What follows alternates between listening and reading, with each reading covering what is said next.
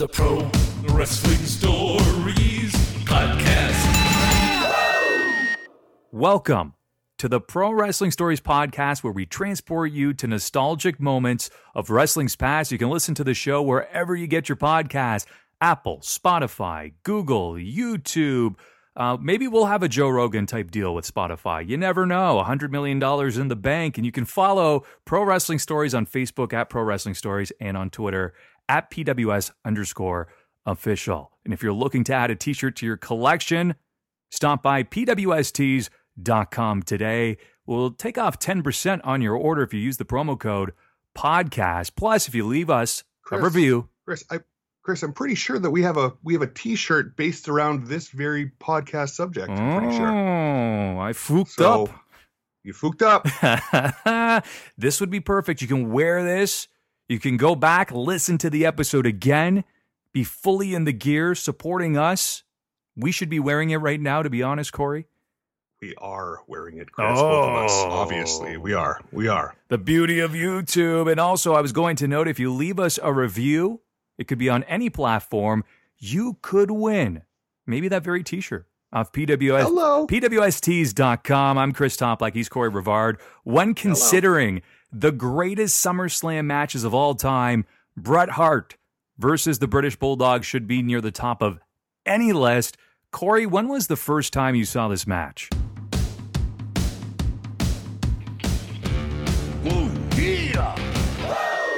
Oh, I saw it live, baby. Oh. I saw it at my neighbor's grandparents' house. You know, when you form relationships just simply based on things that your friends have. Yeah. So, I got close with my neighbor because their grandparents would get every wrestling pay-per-view.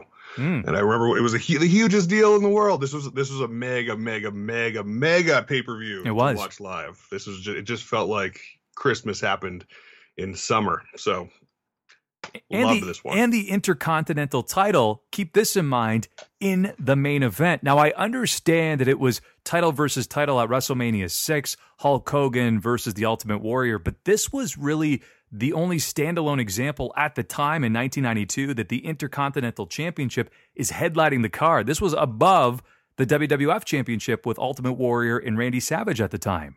Think of that. Says a lot about the power of that title back in the day. When I was a kid, that title was probably to me more important than the main one. All my favorite guys were the ones carrying it. So this putting that as the headliner and basically not really designing a pay-per-view around Davey Boy, but because it was in Wembley, it just felt like the Davey Boy show. Yeah. And I mean the championship match. Those aren't slouches in that match. Macho Man and Ultimate Warrior. Not at all. Like that could have headlined any WrestleMania ever, but that says a lot about where that belt was and maybe where they considered Bret at the time and all of that. And we'll get into that. And allow me to set the scene for us. The setting was Wembley Stadium, just outside of London, England. To date, this is the only major pay-per-view, hard to believe, that took place outside of North America. And it was one of the largest ever.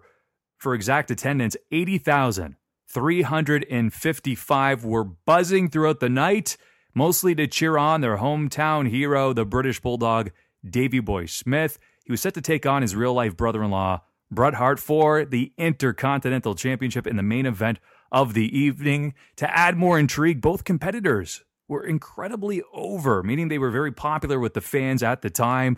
The setup was perfect, Corey, but not so much in the execution. I mean, the excellence of execution, of course, took it upon himself to ensure that all went well, but in the match, the British Bulldog forgot everything he was supposed to do. Wow. I mean, could you imagine being in Bret's shoes?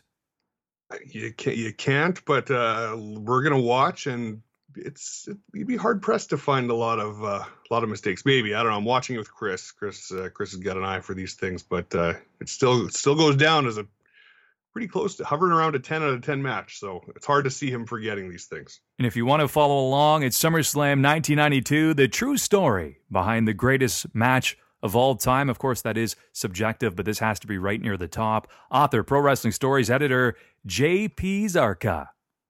Yeah, usually when when we're reading these articles and it makes these big statements, I'm kind of not on that team. But in this case, it's up there. This is up there. This is effing up there. From Bret Hart's autobiography, rumor had it that Vince had big plans for SummerSlam 92. J.J. Dillon, Vince's talent coordinator, whose job was basically doing Vince's dirty work when it came to firing, and delivering other bad news, let slip that the pay-per-view was possibly going to be in either Washington, D.C. or London, England. Ooh. I went to see Vince. If he still wanted me to drop the belt to Shawn Michaels, I had an idea for that match that I wouldn't even tell him until he promised me that he'd never use it for anyone else. Vince agreed, so I told him about the concept of a ladder match. The more I told him, the more he liked it. Also, if SummerSlam 92 was held in England, I suggested, why didn't I drop the IC Intercontinental belt to Davey there? And Davey could, in turn, drop it to Shawn shortly thereafter. The pop in the UK would be huge because Davey was a homeboy. Now, why did they even bother having a creative team back then when they could have just had Bret Hart sitting back there? He has a great mind for the business, for sure. And I mean, it all makes sense from a standpoint of revenue, the pop, and of course the long-term plan. So yeah, you could have actually had him obvious. There. Yeah, I agree. Your creative team up to if they're not coming up with that. But yeah, it all works. Vince tells Bret he liked both ideas. At the next TVs, he asked Bret to show him a ladder match. I could do it with Shawn, I said. I rang Davey as soon as I left Vince's office to tell him, but he was so down about his 6-week suspension for testing positive for steroids that he showed little enthusiasm, which is pretty crazy when you're getting an opportunity like that. Even though it was 3 months away, the match with Davey soon became almost all I thought about, piecing it together move by move in my head. I'd kept an old but terrific finish of Leo Burks tucked away in my head for just the right moment, and this would be it. By the time I got to TVs in Hamilton on June 1st, it was official. SummerSlam 1992 would be at Wembley Stadium in London. Davey was back on the road, and Vince was going ahead with my idea to drop the Intercontinental belt to him. As the summer slipped away, and as SummerSlam 1992 approached quickly, I spent my time training and working on another big cartoon drawing of all the wrestlers. That used to be a thing Bret would draw for the magazines. This time for Vince. I couldn't help but feel indebted to him. I constantly phoned Davey down in Florida, but all Diana could tell me was that he was out with Jim the Anvil Neidhart somewhere.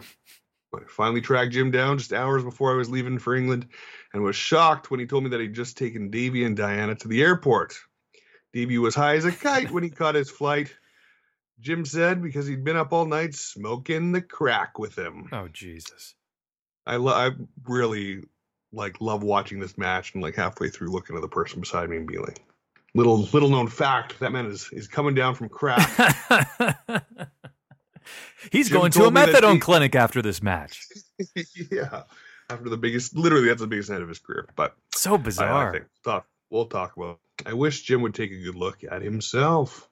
There's a lot to digest here, Corey. Bret was always known to be a master strategist. Both the ladder match concept, of course, that was borrowed from Stampede Wrestling. He had some great matches there against Dynamite Kid. I highly suggest going back and watching those, along with pitching the idea for this matchup. Undeniable home runs, no doubt about that.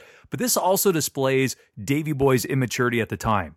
They're going to put all this weight on his shoulders, and I believe he panicked, didn't know how to handle it, and then it led him down this path of uncertainty and unfortunate decisions he made.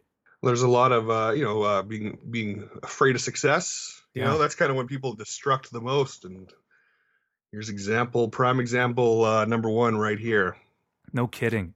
Crack is destruction. That's a big self-destruct. Crack of all things. There's also a theory though too, and I wanted to bring this up, is that he relied heavily on Dynamite Kid, Bret, Shawn, Perfect, Owen, you name it, all of the individuals in his matches. But he was just never quite the in-ring general. I don't believe he could flourish on his own. He always needed somebody there to help him out. I don't know. I watched. He has some he's over by far. Mm-hmm. He was my sister's favorite wrestler. He had a great look and he had some great moves. The carrying the guy over the head completely. Yes. I watched a Stampede Wrestling match yesterday or a couple days ago. Him and Bret from a long time ago. And Bret is all the way down the aisle, and he picks him up. He runs after him and picks him up over his head and carries him all the way back to the ring over his head and throws him back in so that he doesn't get counted out. Yeah. And those, not a lot of guys can do that. No. I believe that Davey was arguably his best in Stampede Wrestling in a lot of different ways, and of course with Dynamite. That was one of the greatest tag teams of all time. Of course. But I think Davey could stand alone if he, I mean, he had the big thing that WWF really loved. I don't know. Drugs will ruin your momentum, though. That is true. So Bret went on to say, I couldn't have been more disappointed in Davey and feared he would end up making us both look bad. I remembered Vince asking me if I was sure I could go on last in the main event. I can promise you nobody will be able to follow us, I said, of course being Bret. And when I asked Vince whether he wanted me to run the finish past him, he told me, I don't want to know, surprise me. I don't want to know, surprise me. And I never, ever heard him say that to anyone else before or after. But now I truly had no idea what surprises the match was likely to have in store. When I arrived in London, hundreds of fans poured into the hotel lobby to chant my name in the streets. I set out to find Davey, but he was somewhere with Diana and his family. I didn't see him until the required entrance rehearsal for Wembley Stadium the night before the show, which to me is already a little frightening. I understand that you can call it in the ring, but for this seismic main event, I mean, you should actually touch base before this. So he went on to say, I should say, when I asked him why he hadn't returned my calls all summer, by the way, all summer is friggin' ridiculous. He wasn't able. Do you think that's true? That's insane. That's insane.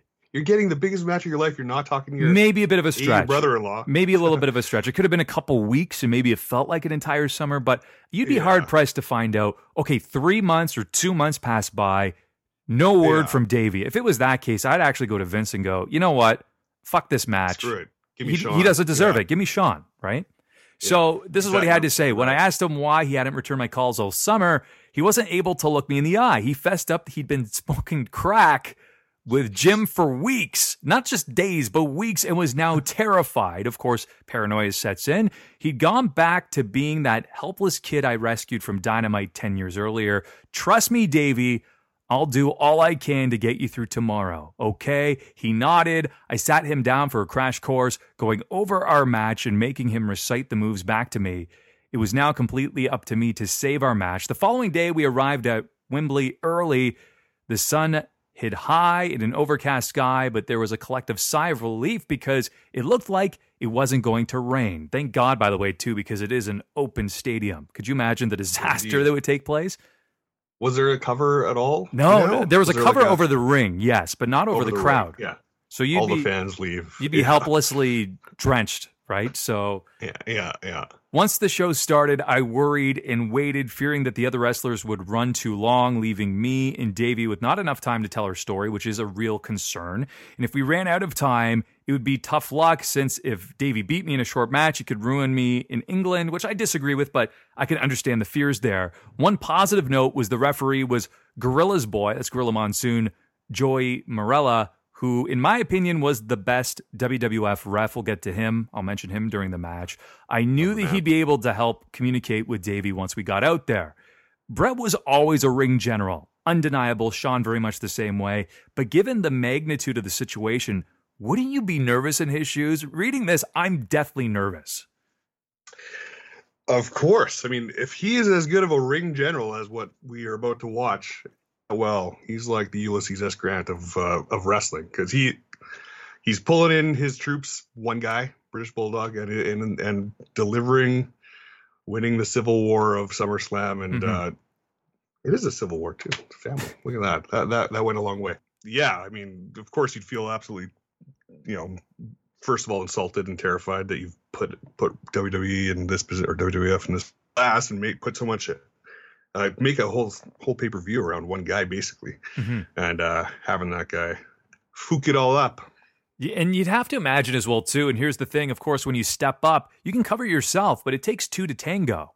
So if British Bulldog forgets his spots, or everything is mistimed, it makes Bret look bad as well, too. We've seen countless examples of this in the past with other performers, is that you can go in there with somebody that does not have incredible in-ring abilities, and you can make them look good, and sometimes it's just not humanly possible. Yeah, I mean, I'm sure you're gonna somehow show me some spots here that that are effed up a little bit. I don't know that I didn't notice. I'm No. sure you got a no. Okay, It's damn near flawless, to be completely honest with you. Although there is one point that is dramatically flawed from British Bulldog's side, but Bret actually saved it. We'll go over that in the match.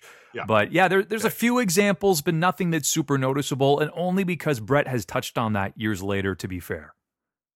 And out of all the Bret stuff where he takes credit for things a lot, this might be the one where for me where I'm like, okay, well, you earned your stripes, man. Like, look what you did here. Don't sell yourself short. Give yourself a lot of credit for this one. Yeah. Yeah, exactly. So how Bret Hart broke the hearts of many, but earned their hearts in the process at SummerSlam '92.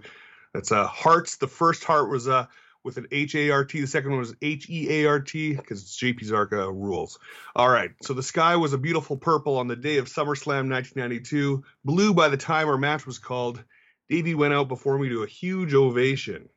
I was banking on my sense that the British fans truly loved me, but would feel they had to tell the fans watching via satellite I'd be a huge underdog. I was betting my career on it. Good bet. The aisle was so long. That was a very long aisle. The aisle was so long that my usual entrance music played twice. Made my way to the ring. Picture of my confidence in my leather ring jacket. English football horns trumpeted through a crowd of all ages, while Union Jacks fluttered in the soft breeze. I was eased by the sight of numerous pink and black signs, and I had the distinct sense that God was with me as I silently vowed to show Vince, Davey, and the world how good I was. That's an epic statement, by the way. That was a beauty. Yeah. Well, both of us unflinching warriors refusing to give way before battle. While a thunderous bull vibrated through the stadium, I unbuckled the belt, held it up to my lips, and kissed it. I handed it to Joey, who held it up to the crowd while I dropped out to the floor to give my sunglasses away. To our mutual surprise, I was able to place them on the little boy I had promised them to earlier. Wow. His dad smiled, impressed that I was a man of my word. That's amazing. I mean, considering the fact, too, that there's over 80,000 in attendance, that you can actually pinpoint that exact kid. So obviously, razor vision there. Jeez. Yeah. And the I watched it the other day, and the dad looks like he's desperately trying to get a high five and doesn't get one. So I got the glasses, so it's fine. Touch me, Bret. Touch me. Yeah. You've touched Bret? Yes, I shook his hand. It was an incredible, memorable moment for me. Oh man, touching Bret. Let's have a whole podcast about touching Bret. Send in your stories about touching Bret, everybody. Touching wrestlers on the next episode of the Pro Wrestling Stories podcast. Nothing inappropriate, please. What did their skin feel like? Oh, geez. Yeah. Did they moisturize? Back in the ring, Joey gave Davey and me the rules. The three of us, momentarily awestruck by the size of the crowd, we pushed off with Davey looking strong and serious. The crowd was ours, and the bell sounded. At first, Davey outmaneuvered me with simple and realistic wrestling, but after only a few minutes, he was breathing hard. Here it comes. That's the crack. Here's the crack. It's kicking in. He looks at Bret and he says, Bret, I'm fucked. Davey panted. We have a shirt for that. 10% off. Don't forget that. Bret, I'm fucked. Davey panted as I had him clamped in a side headlock. I can't remember anything. Jesus Christ. I would panic if I was in Bret's shoes. I can't remember anything. It's like, oh my God. Okay. So between anything? Joey and myself, we're going to have to make do here. Yeah. He must have had like a lot of muscle memory or so. Somehow he got through it. He did. So Bret says, Davey, just listen to me. I'll carry you. This will be the test of my career. Jesus. Oh, that is the most frightening epic statement I've ever heard. That's like being WrestleMania 25. The Undertaker, Shawn Michaels steps toe-to-toe with The Undertaker, and Undertaker says, I don't know what the hell's going on. I forget everything. And Shawn says, holy shit. Best of luck. Yeah. Jeez. Yeah. Works out. So if you want to follow along with us, by the way, we'll have a conversation throughout this match, so you're not going to miss out if you're not following along move for move, but it's on YouTube. We're going to watch it on there, not the WWE Network. You can watch it on there as well. It's Bulldog versus Hitman 1992, and it has about 24,000 views, January 5th, 2020, if you want to find that there. So you can follow along with us. And if you're on the network, I believe it's the 2 hour, 13 minute, 13 second mark of the SummerSlam 92 event. That's the exact moment there. So we're going to be as descriptive as possible. And again, this will be more of a conversation. So you're not missing out on anything. Don't worry. So you count us down, Corey, in terms of how you want us to start, when you want us to start, and we'll dive right into this match. Good. So I get to watch one of the greatest matches ever while recording a podcast about it with Chris Topluck, which is like drinking whiskey with Jameson himself. This is an honor. I'm excited to watch this match with you, Chris. I can't wait to hear your insights into one of the best matches ever. Could you? I'm going to let you down so much just by watching it going, I'm speechless. You're like, what? That's it? Come on. Jesus, man. I'm fucked. Forget everything. All right. So count us down, my friend. We'll do this. 3, 2, 1, go. And by the way, this is a beautiful 2040p quality. I love this. Oh, yeah. Can't even make out the audience. Wow. That's a Union Jack there. We see that. I can't wait for them to eventually go back to England. And you know what I love here, too? Lennox Lewis leads the British Bulldog out, waving the flag. Oh, yeah. Undoubtedly one of the greatest heavyweight boxers of all time. Actually, something you don't know, one of my all-time favorites. I didn't know that. Yeah, he walked away from the sport on top. It's a rarity in combat sports, by the way. I believe he was 41-2-1. It's remarkable. As they make their way down the long entrance ramp. That is a long entrance, as you see with the Legion of Doom. On the motorcycles, in the event, taking those motorcycles and knowing that one of them can't drive, he's spooked too. Speaking of drugs, everybody's spooked at this event. Don't do drugs should be the tagline for this event. Hawk actually never came home. That's how high on drugs he was. He's saying, you know what, Animal, I'm not coming back. I'm staying here. Do crack whenever, but especially not, I'd say not on Christmas or not on SummerSlam Day. No. Now, here's what's pretty remarkable about this, too. So we covered this, I believe, over 80,000 fans, probably closer to 75,000, of course, just like how they bill wrestlers in terms of height, weight, all of that. Probably a little bit more than what they're saying. But at the same time, apparently tickets were sold in just a matter of days. I'm not sure if that's entirely accurate, but I did hear 6 hours at one point. But again, that's the folklore of WWE. Who knows for sure? Which bewilders me that they've not tried this out of continent pay-per-view again. I know. The only problem, though, that we'll get into is the fact that you have to keep in mind there is a delay. And now with the internet, that does such a disservice to this. Because at the time, 1992, how many people had the internet? A dozen? That's it. Probably it. Yeah, it would all be destroyed. And there's we could do it we could do it in South America. Is there a big wrestling base in South America? Yeah, it's pretty good. We got some listeners in South America. For sure. Keep it in our time zones. By the way, I love Bret's old theme song because it's ridiculous. Like I enjoy Designed it for the times. Yeah, it was. By the way, there's a line. I'm hearing this on mute, but I do recall there's a line where Bobby Heenan's joking that he thought it was Joe Louis instead of Lennox Lewis, which was hilarious. Oh, we'll try to keep up with Bobby, but we're not quite that good. To Bret's point, by the way, too, as you can see, there's a lot of pink and black signs in the audience. Obviously, the crowd adamantly behind the British Bulldog, justifiably so, but Bret is receiving a big ovation. He's by no means the heel in this match. It's face versus face, but at the same time, he was very popular overseas. He was a draw overseas. In fact, there's two individuals who I hear that were very popular overseas back in the 90s. It was Bret and The Undertaker.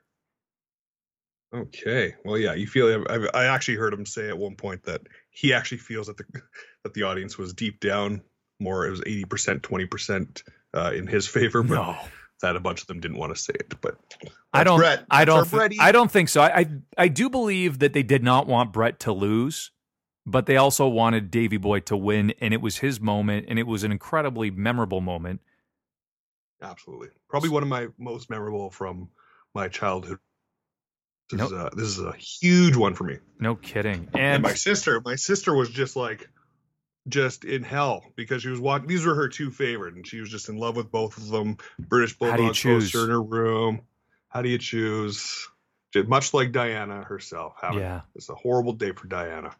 I think Bobby made a joke at one point when I rewatched it about how Christmas is just going to be so bizarre now because if Bret loses, he's not going to buy Diana any Christmas presents this year. There he's holding up the hand. Christmases were often effed. So he finds the kid, gives him the sunglasses. I always was envious of the kids that received them. I constantly wished it was me. Yeah, instead of forking over the 25 at the merchandise booth. Did you ever do that? Did you have a pair of glasses? I actually never had a pair of Bret Hart sunglasses. He released them later on his website. I didn't buy them because at the time I thought, am I ever going to wear them? They'll probably be in a box sitting on my shelf, and that's great, but I'm not a big collector just to let it sit there and collect dust, right? I'm sending you a pair. It's going to sit beside your George Carlin picture on that shelf. Oh, please. That would be amazing. There's actually a picture of Bret Hart and George Carlin together, one of my all-time favorites. Ooh, look at that, eh? All right, match is starting here. They've locked up. By the way, Joey Marella passed away less than 2 years after this match. Tragic car accident. Obviously, you need to wear your seatbelt. He did not. He fell asleep at the wheel. Harvey Whippleman was also in the car. And from what I've understood, Gorilla Monsoon was never the same after this. He was completely broken. And to your point, I know you brought this up, Joey was one of the best in the ring as a referee. I loved him. Gorilla's commentating at this era, right? I'm pretty sure. Yeah, he was just getting out of it. He was getting out of it in this match in particular. And by the way, the weird thing about this match too is there's almost like an additional platform where Bret fell out of the ring and fell below this other platform, which is incredibly dangerous. Yeah, that's a long way to go down. But silly Wembley. Yeah, so Gorilla Monsoon would still commentate a little bit, but in this match in particular, of course, it was Vince McMahon and Bobby Heenan, who I loved as a 1-2 pairing. I still to this day, I to me think Vince McMahon's the greatest commentator of all time because that is the P.T. Barnum. That's the hype man. I agree. Beyond anything. He's selling his own product and he's just screaming everything and anticipating finishes that don't happen the whole time. What a maneuver. The way in which I would describe Vince on commentary is almost very similar to Hulk Hogan. And allow me to explain. So Vince technically was not the greatest. We can admit that, obviously. He didn't really call the move so much. He was focused on the storytelling, but it was all big, bold charisma, similar to Hulk Hogan. Hulk Hogan was a concept. He was, somebody that you looked at in, of course, for the charisma and the promos and reading the audience, but never from a technical ability standpoint. Vince very much the same way. Well said. Well said.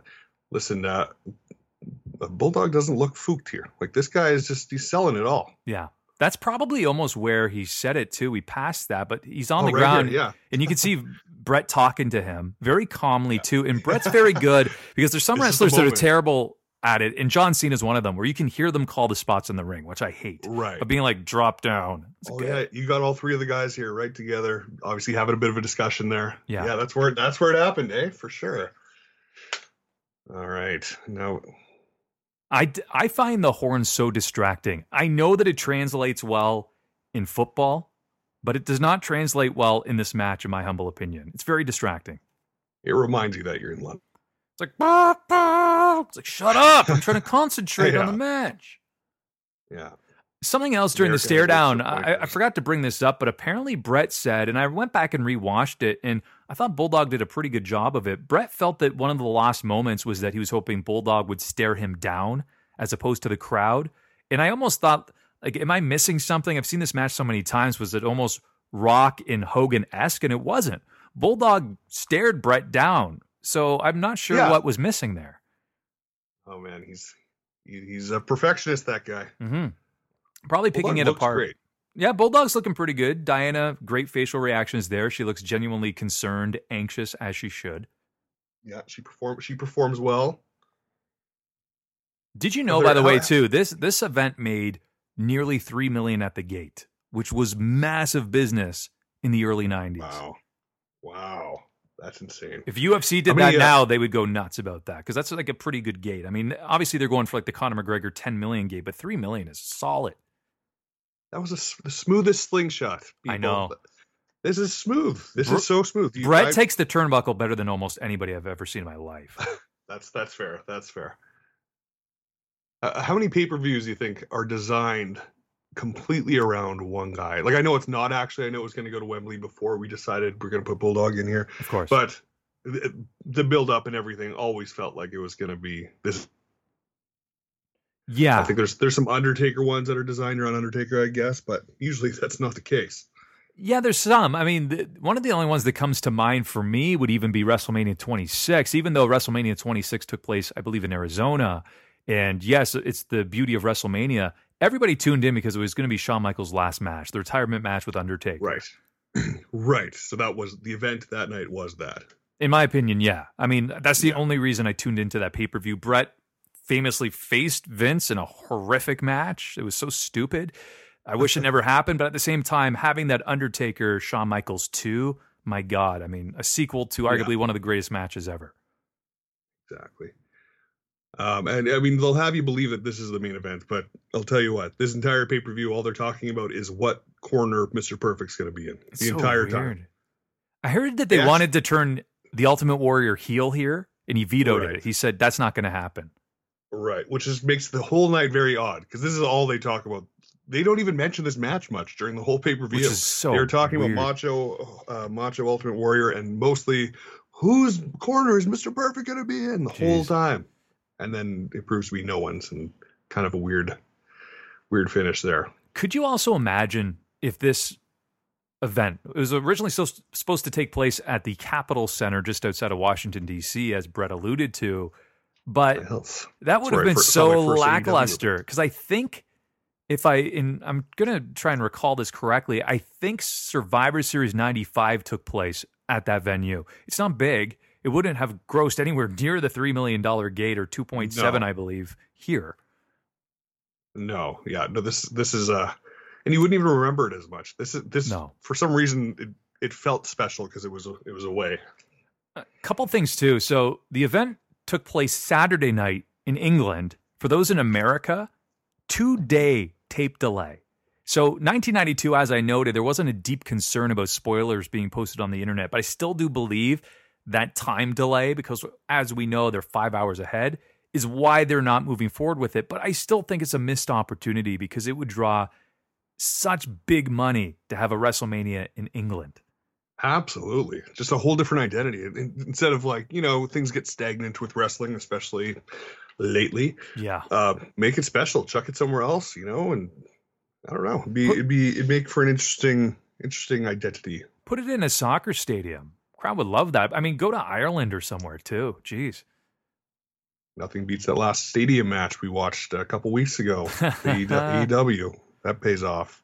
Now, you're a big Shawn guy. How do you feel about the original Rumblings? And I love Shawn Michaels too. What about the original Rumblings that he was penciled in to face Bret Hart? Because if you recall, HBK faced Rick Martel, and it was weird because it was heel versus heel. I did not love the dynamic of that match because they were both very similar characters, arrogant and very narcissistic.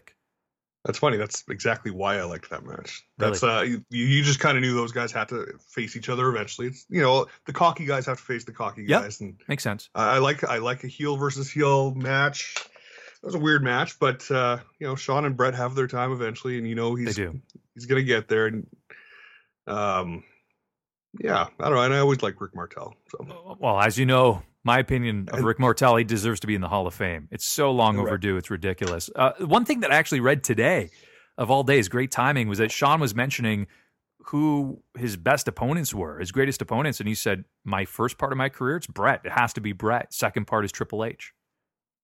Triple H, eh? Yeah. I thought he would go with Taker personally, but I'm glad that he said Bret, because it cannot be understated just how closely they resembled each other. They were yin and yang, but they were so perfect together. Absolutely. God. Absolutely.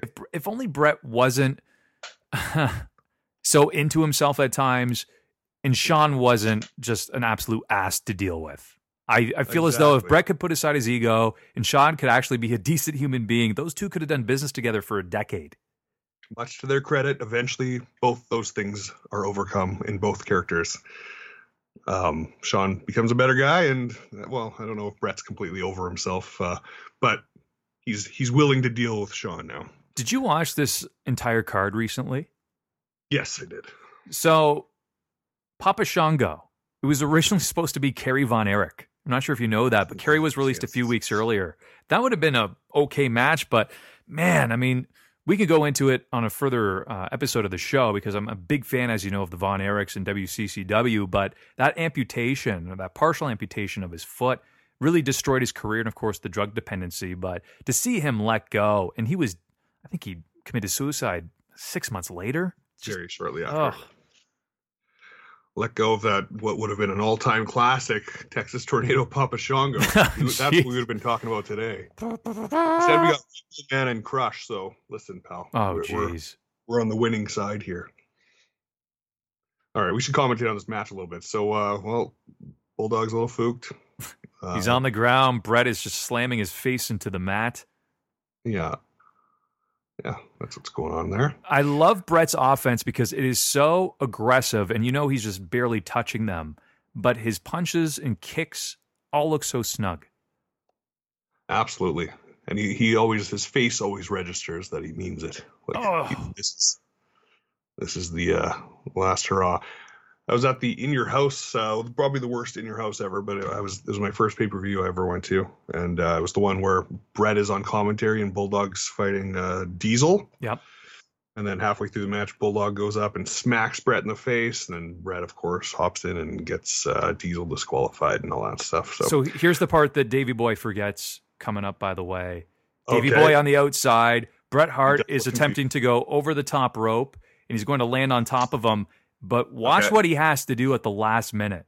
Davey Boy is not paying attention. And look at this. Oh, yeah. He overcompensated by saying he did almost like a reverse bulldog. But if you see the way he landed, he almost blew out his knee. And he's even grabbing his knee there. It looks amazing. And if I recall, Vince McMahon yells, "I've never seen anything like that before." Because it's not never happened. Yeah. And then the weird thing, too, is look nearby. There's that platform I talked about. Is that if he actually went down another couple of inches, he would have been fucked. You're right. But again, maybe this is why it looks better, because Bret has to improvise a little bit and make things look even more realistic. God, I don't believe there's very many wrestlers in the history of this company that could be able to call it on the fly like that. I know Bret, I know Shawn, maybe a few others, but a very select few. Yeah, this might be, out of all of his large, grand statements, this might be the one where I'm like, man, you're painting your legacy here. This is the real deal that you're able to pull this off. And he's right. By losing this match, he does cement himself as he gains more momentum by losing this match than winning this match. Oh, he does. He comes out on top, and his career flourishes from there. His stock skyrocketed. It was a proof of concept to me that he was essentially proving to Vince, I can be your guy, because this is really the post-Hogan era. Of course, Hogan comes back very briefly in 93, but he's saying, I can be your world champion. Look at what I just did with Davey Boy. And if you recall, Bret's first title reign actually took place a few months later, October. I know it was Coliseum video. It always pissed me off it was not on a pay-per-view or television, against Ric Flair in Saskatoon. Saskatoon. Probably Saskatoon's biggest claim to fame to this day. Well, I mean, and it was just weird, though, too, because the match takes place, and I remember reading it later. I think it was in like the magazine or on television. I thought, I missed his title reign. I mean, I was 6 going on 7. I was so disappointed at the time because I loved Bret. Those were those weird ones that all of a sudden happened at house shows, like the Diesel Bob Backlund one. Oh, that was weird. Like, what? I remember that one, too, saying he lost in how many seconds? Yeah, 8 seconds, I think. And it's weird, too, because he gets jackknifed and just dives on top of him. And it's like, that's it. I kind of love it. I do enjoy it, too, because if you look at them, it's such a mismatch. The Diesel should have been able to do that. So it was almost like a shoot just to say, hey, Backlund, you're a little out of shape. You're a little old. Screw you. Boom. Fuck you. Here's the jackknife. Yeah. Speaking of fuck you, don't forget, everyone, we do have a T-shirt available, 10% off. I'm fucked. You change the word. You could, children, you can wear a "I'm fucked" shirt, and your parents will be none the wiser. Wear it to school when you're allowed to actually attend school, or wear it on Zoom with your friends. Yeah, exactly. You'll be the coolest kid in town. One of my favorite suplexes is that snap suplex from Bret. Gets a great velocity on that one, too. I love his offense. I enjoy the wrestlers that just have such a wide array of moves to choose from. And he's one of them. Man. And Shawn's one of them, and there's a whole bunch. Taker has so many signature moves. I remember in video games, I'd always pick these guys because I thought, there's so many signature moves. With Bret, it's the backbreaker, the bulldog, all of these. Get Undertaker to walk on the rope so effectively. Hit him in the arm. Going old school. And there's Bret. I love those little short elbows, too, by the way. When his opponent's on the ground, he just dives right on top of him. You think they sold any Diana merch? Don't think so, Corey. No. Here comes that patented backbreaker. Boom. Oh, that's a beauty. It's Good God. so nice. This Bret Hart, this is one of his finest matches. This is beautiful. I always this say is one of my favorite matches I've ever seen. To be honest really? With you. Wow. My favorite Bret matches. This is probably, I'd say, in my top 5, but I do have some ahead of it. I believe that him in Austin at WrestleMania 13 is the greatest story ever told. Just because of the story they told there. But also, I think Bret and Owen, in my humble opinion, was actually a better SummerSlam match with the steel cage. Holy shit, that was a great match. I haven't seen that one in a while. Well, looks like we're going to have to do that. Now, this match is, the concept of this match kind of sets you up for, let's fuck around with Bret's family in the future, because it works as a storyline, right? True. So they go back to that well. Jerry Lawler does that. Success. Yeah, Shawn Michaels does that. The Bret Owen stuff, like all that stuff it's because this worked. Oh, the Lawler, Stu Hart, Helen Hart stuff is what my childhood was made out of. That was his best feud, Jerry Lawler's, and he actually just mentioned that recently on Twitter that was my best feud in WWF. I love the feud between those two. Amazing. Kiss My Foot. Absolutely. They don't have enough of that either. Like a commentator being like a constant heel to a specific wrestler. Well, they're not going to do it with Byron Saxton, obviously. No, I don't have a lot of good to say about any of the commentary team right now. The other thing too to keep in mind. So when Bulldog wins here, his reign is short lived. He gave up the title in November to Shawn Michaels. He was released due to a human growth hormone scandal, along with the Warrior as well. Wow, way to go, Bulldog! Really rose to the occasion here.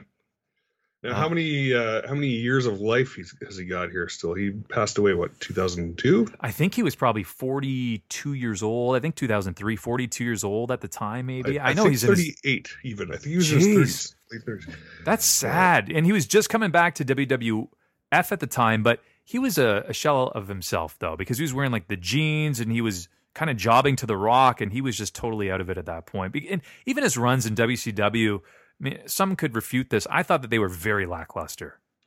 But he was part of one of the greatest moments in WCW history. Shockmaster. Exactly, Mo Frere. Sting. Exactly. I just love the delivery. My tag team partner is going to shock the world. He is none other than the Shockmaster. Here it comes. Oh, no. Beautiful. Also, heads up, anyone listening, follow Georgia Smith on Instagram. That's Davey Boy's daughter. And she's a babe. She's a babe, everybody. Harry Smith Jr. still active as well, too. I believe he's still with MLW. Why'd they ever let him go in WWE? I have no idea, because the man was, I think he's like 6'5" legitimately. He has a bit of a mixed martial arts background. He looks the part. He can go. He not necessarily the most confident behind a microphone, doesn't exude charisma, but put him with a manager and he's great. Exactly. As Bret said, they didn't really give Harry a lot to work with anyways on the mic. So you give him something to talk about. Bret always said that he was given so much to work with. Yeah. There was always the storylines were good for him to be, when he started getting going, that he always had something to speak about naturally. Look at these moves. Bret's on Bulldog's right into back, the corner, slammed into the turnbuckle. This is gold. Looks great. He does look a little winded though, doesn't he? I mean, he's holding his composure, and he's a bigger guy in terms of the muscle that he's carrying, but at the same time, he does look a little winded, and now it all makes sense. This is a tough break too. Look at this, right into the ropes, but look at the way he lands. Oh yeah. But I kind of like the fuck ups are good. Like, this looks good still. Not for Bret's body. He's probably like, not for Bret's my body. Dick just ripped off my body. You think this is funny, Corey? Unfortunately, I do think that's funny. Yes. You would have loved to be there when Vader knocked off Mick Foley's or Cactus Jack's ear. You're like, hey, I caught the ear. I caught the ear.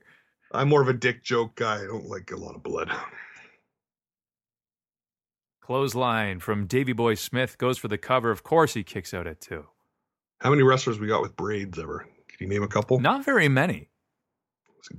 Look good, man. The ladies must have loved this match. This is like Sunny against Stacy Keibler right now for the ladies, I bet. look at these guys. The British Bulldog. Look at that guy. That is a ladies' man. I'm fucked. Handsome boy, though. And he goes for a stalling suplex here, taking a second to compose himself. And he's going to lift Bret up, and to his credit, holding him right up there. I love the stalling suplex, by the way. I love that. That's where he's the best, the Bulldog. holding people up in the air like that. And walk around the ring. Really, like, yeah, walk around the ring and, like, sturdy. Say a lot about wrestlers' costumes back in the day. Bret's is awesome. Bret's came by default, I guess. Or accident, a few colors left. I think it was the last color, that wasn't being used. And by the way, that turnbuckle bump when he goes chest first is remarkable. That is gold. He sells those. He sells those real well.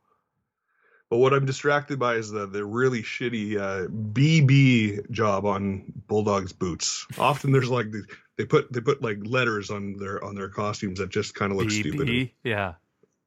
Like you could even put maybe like an actual Bulldog on there. That'd probably make a lot more sense, or the English flag. But instead you have BB. It's like, yeah, BB gun. I'm a fan of A Christmas Story. Running power slam he's going for. I like that. He hits it. Beauty. Oh, man. 1, 2. Wow. And Bret kicks out well before 3. Do you know what I can do when I'm hungover? Nothing. Like, I can't even make craft dinner. Wow. Now, this guy is not only hungover. This guy he's coming down off of crack. Off of crack. And you're delivering brilliantly. How did I just basically slaps him, but you would think that they need to have a bit of a drug testing policy following this to think, are you not on crack or cocaine or heroin? Damn it. Well, I did heroin this time. Sorry, Vince. Okay, well, go out and try your best. I don't know. After this match, I'd be probably if I was Vince, I'd be encouraging them to be doing more crack. Do a little bit more crack. Look at this. Bridging German suplex, and he kicks out, being the British Bulldog.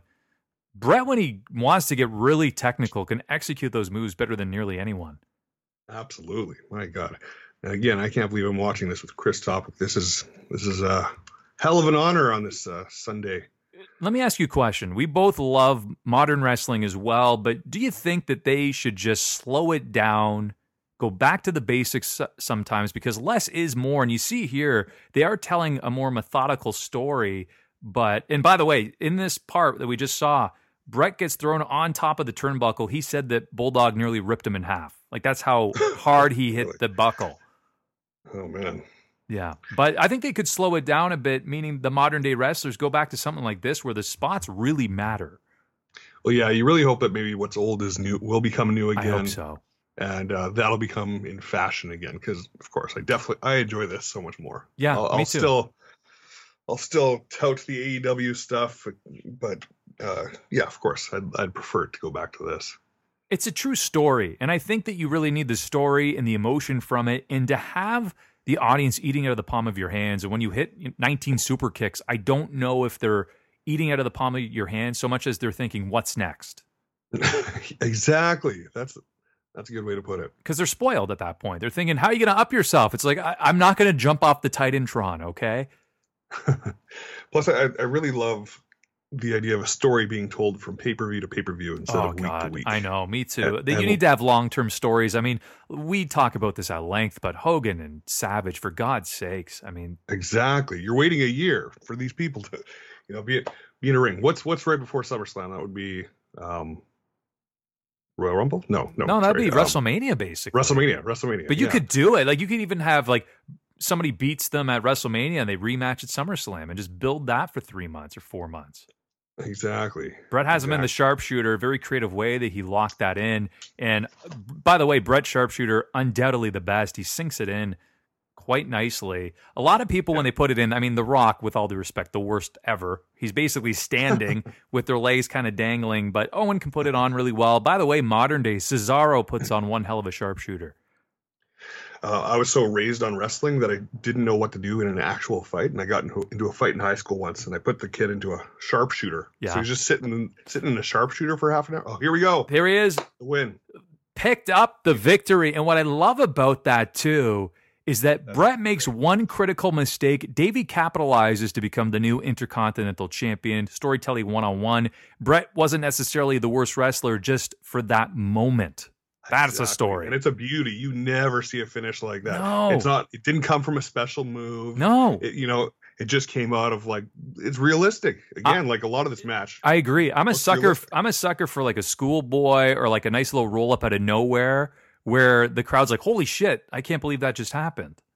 Yeah, exactly. Like, whoop, didn't see that one coming. With any special move coming. By the way, I don't want to anticipating a finish. Don't want to put a damper on this for you, but there's a very familiar voice says, "And the winner of this bout, and new." Oh, Howard it's not a Finkel. damper. That's just a cherished memory. Three out of 4 or 5 of these people are passed away. Oh, man. Yeah, Jesus, you're right.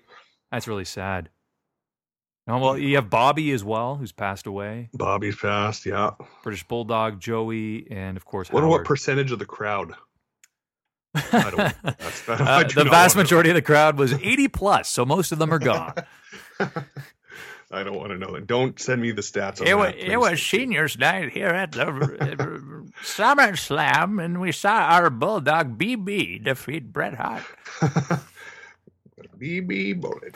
Wow. So this is an emotional moment, and I love how they drag this out, that he wants to shake Bret's hand and say, hell of a match, and Bret just refuses. He almost leaves the ring, or he does leave the ring.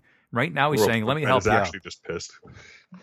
Part of Bret actually doesn't want to shake his hand right now. Now, Bret did take the business seriously. Again, I would argue most do not take it seriously enough, but he was probably a little bit annoyed that he lost the belt, but also he knew bigger things were coming in his direction. Yeah, there's a strategy here. Big career strategy. He knew that this was going to launch him. He did say that Ric Flair and Randy Savage came to his hotel room and said that was the greatest match I've ever seen. Wow, really? Yeah. Hello. Those are two undeniable legends, right? Yeah, absolutely. This is one of my favorite matches ever. That was terrific. Yeah, that finish is one of the best finishes ever. Leo Burke, thank him for that one. Yeah, Calgary wrestler. And yeah, what a beauty. And to know that one of the guys is coming off a crack, my God. So they hug, and of course Diana comes into the ring. All is well. Still not quite as tear-inducing as Macho Elizabeth, but oh God, nothing compares to that in the modern day. Other than maybe Double or Nothing with Dustin and Cody, that just rocked me to my core. Oof. Trying to make me cry? With Dusty, oh boy.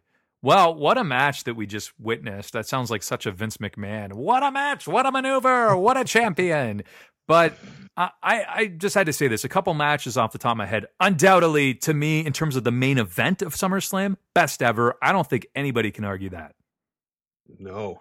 This kind of defines SummerSlam to me. Yeah, God. Now, I would say, and again, we'll go back to watch it, my personal opinion, I think that Owen and Bret in the steel cage in 94 was a better match, but this was the main event. That one was not. In fact, you know what was the main event of that year? Undertaker versus Undertaker, SummerSlam 1994. Oh, classic. So ridiculous. But also a couple other main events that were great. One that I think is highly overlooked. So there was Cena and Daniel Bryan 2013. Bryan wins. Triple H is the guest referee, pedigrees him. Randy Orton comes in 1, 2, 3. But the other highly overlooked, which I know you're going to love, Bret Hart, Taker 97. Holy shit, that's a great match. Of course. I thought that was Taker's best match up until that point, in my opinion. I think we're going to have to do like a bunch of SummerSlam episodes in a row. I want to watch the Owen Bret one, and I want to watch it with you, and I want to talk about it with you. I'd love to revisit. The part of that match that kills me, Corey, just so you're prepared, is Bret talks about it on his DVD, is that they suplex each other off the top. It's Bret suplexing Owen, and he pauses, he chokes up, and he says, how we protected each other that night, and given how everything ended. And I hear that, and even now I'm like, oh, God, I don't know if I can make it through that. Because, you just love both of those guys, unfortunately. And you wish Owen was here. We can cry together on the air. That'll be fun. That'll be adorable. People we're due for that. All of a sudden, they're listening in their cars. You hear, oh, God, no.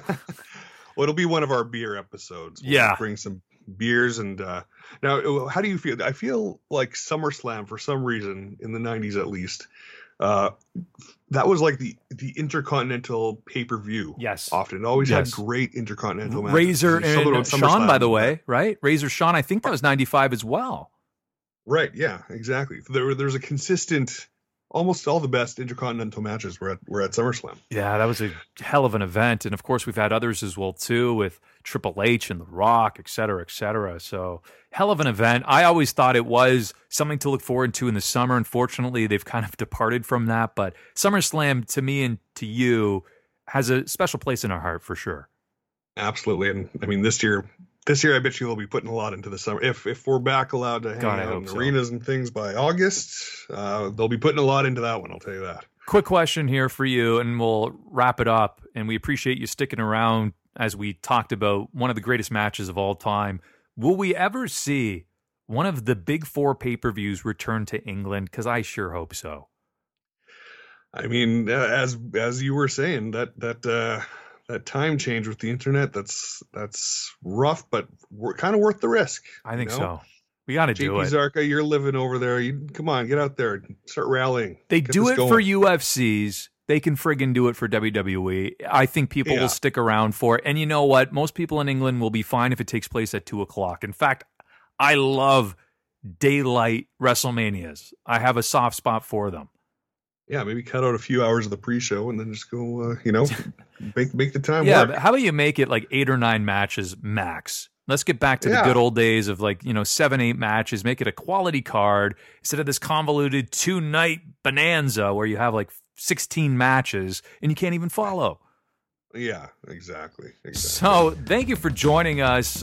This was truly a pleasure watching one of the greatest matches of all time, undoubtedly the greatest main event in SummerSlam history. Concludes another episode of the Pro Wrestling Stories podcast. We'll do this again for sure. Sincerely hope you join us for future episodes as we dive deep into the archives to bring you more of these articles to life in audio form.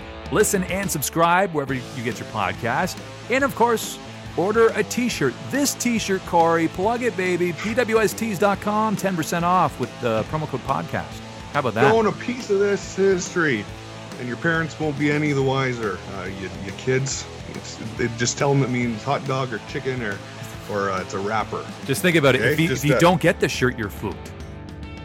Exactly. That's how I feel about you. Get the shirt or you're fooked. And of course, if you have it in your hearts, if you want to open your hearts, HEART instead of the HART. Yes, I tied that in. You can leave us a podcast review, Apple Podcasts, wherever you get them. You could win the I'm Fooked t-shirt potentially on PWStees.com. Does it get any better than that? I don't think it does, Chris. No, I don't think it does. I'm Chris Toplack. He is Corey Rivard. Happy trails to you. Until we meet again.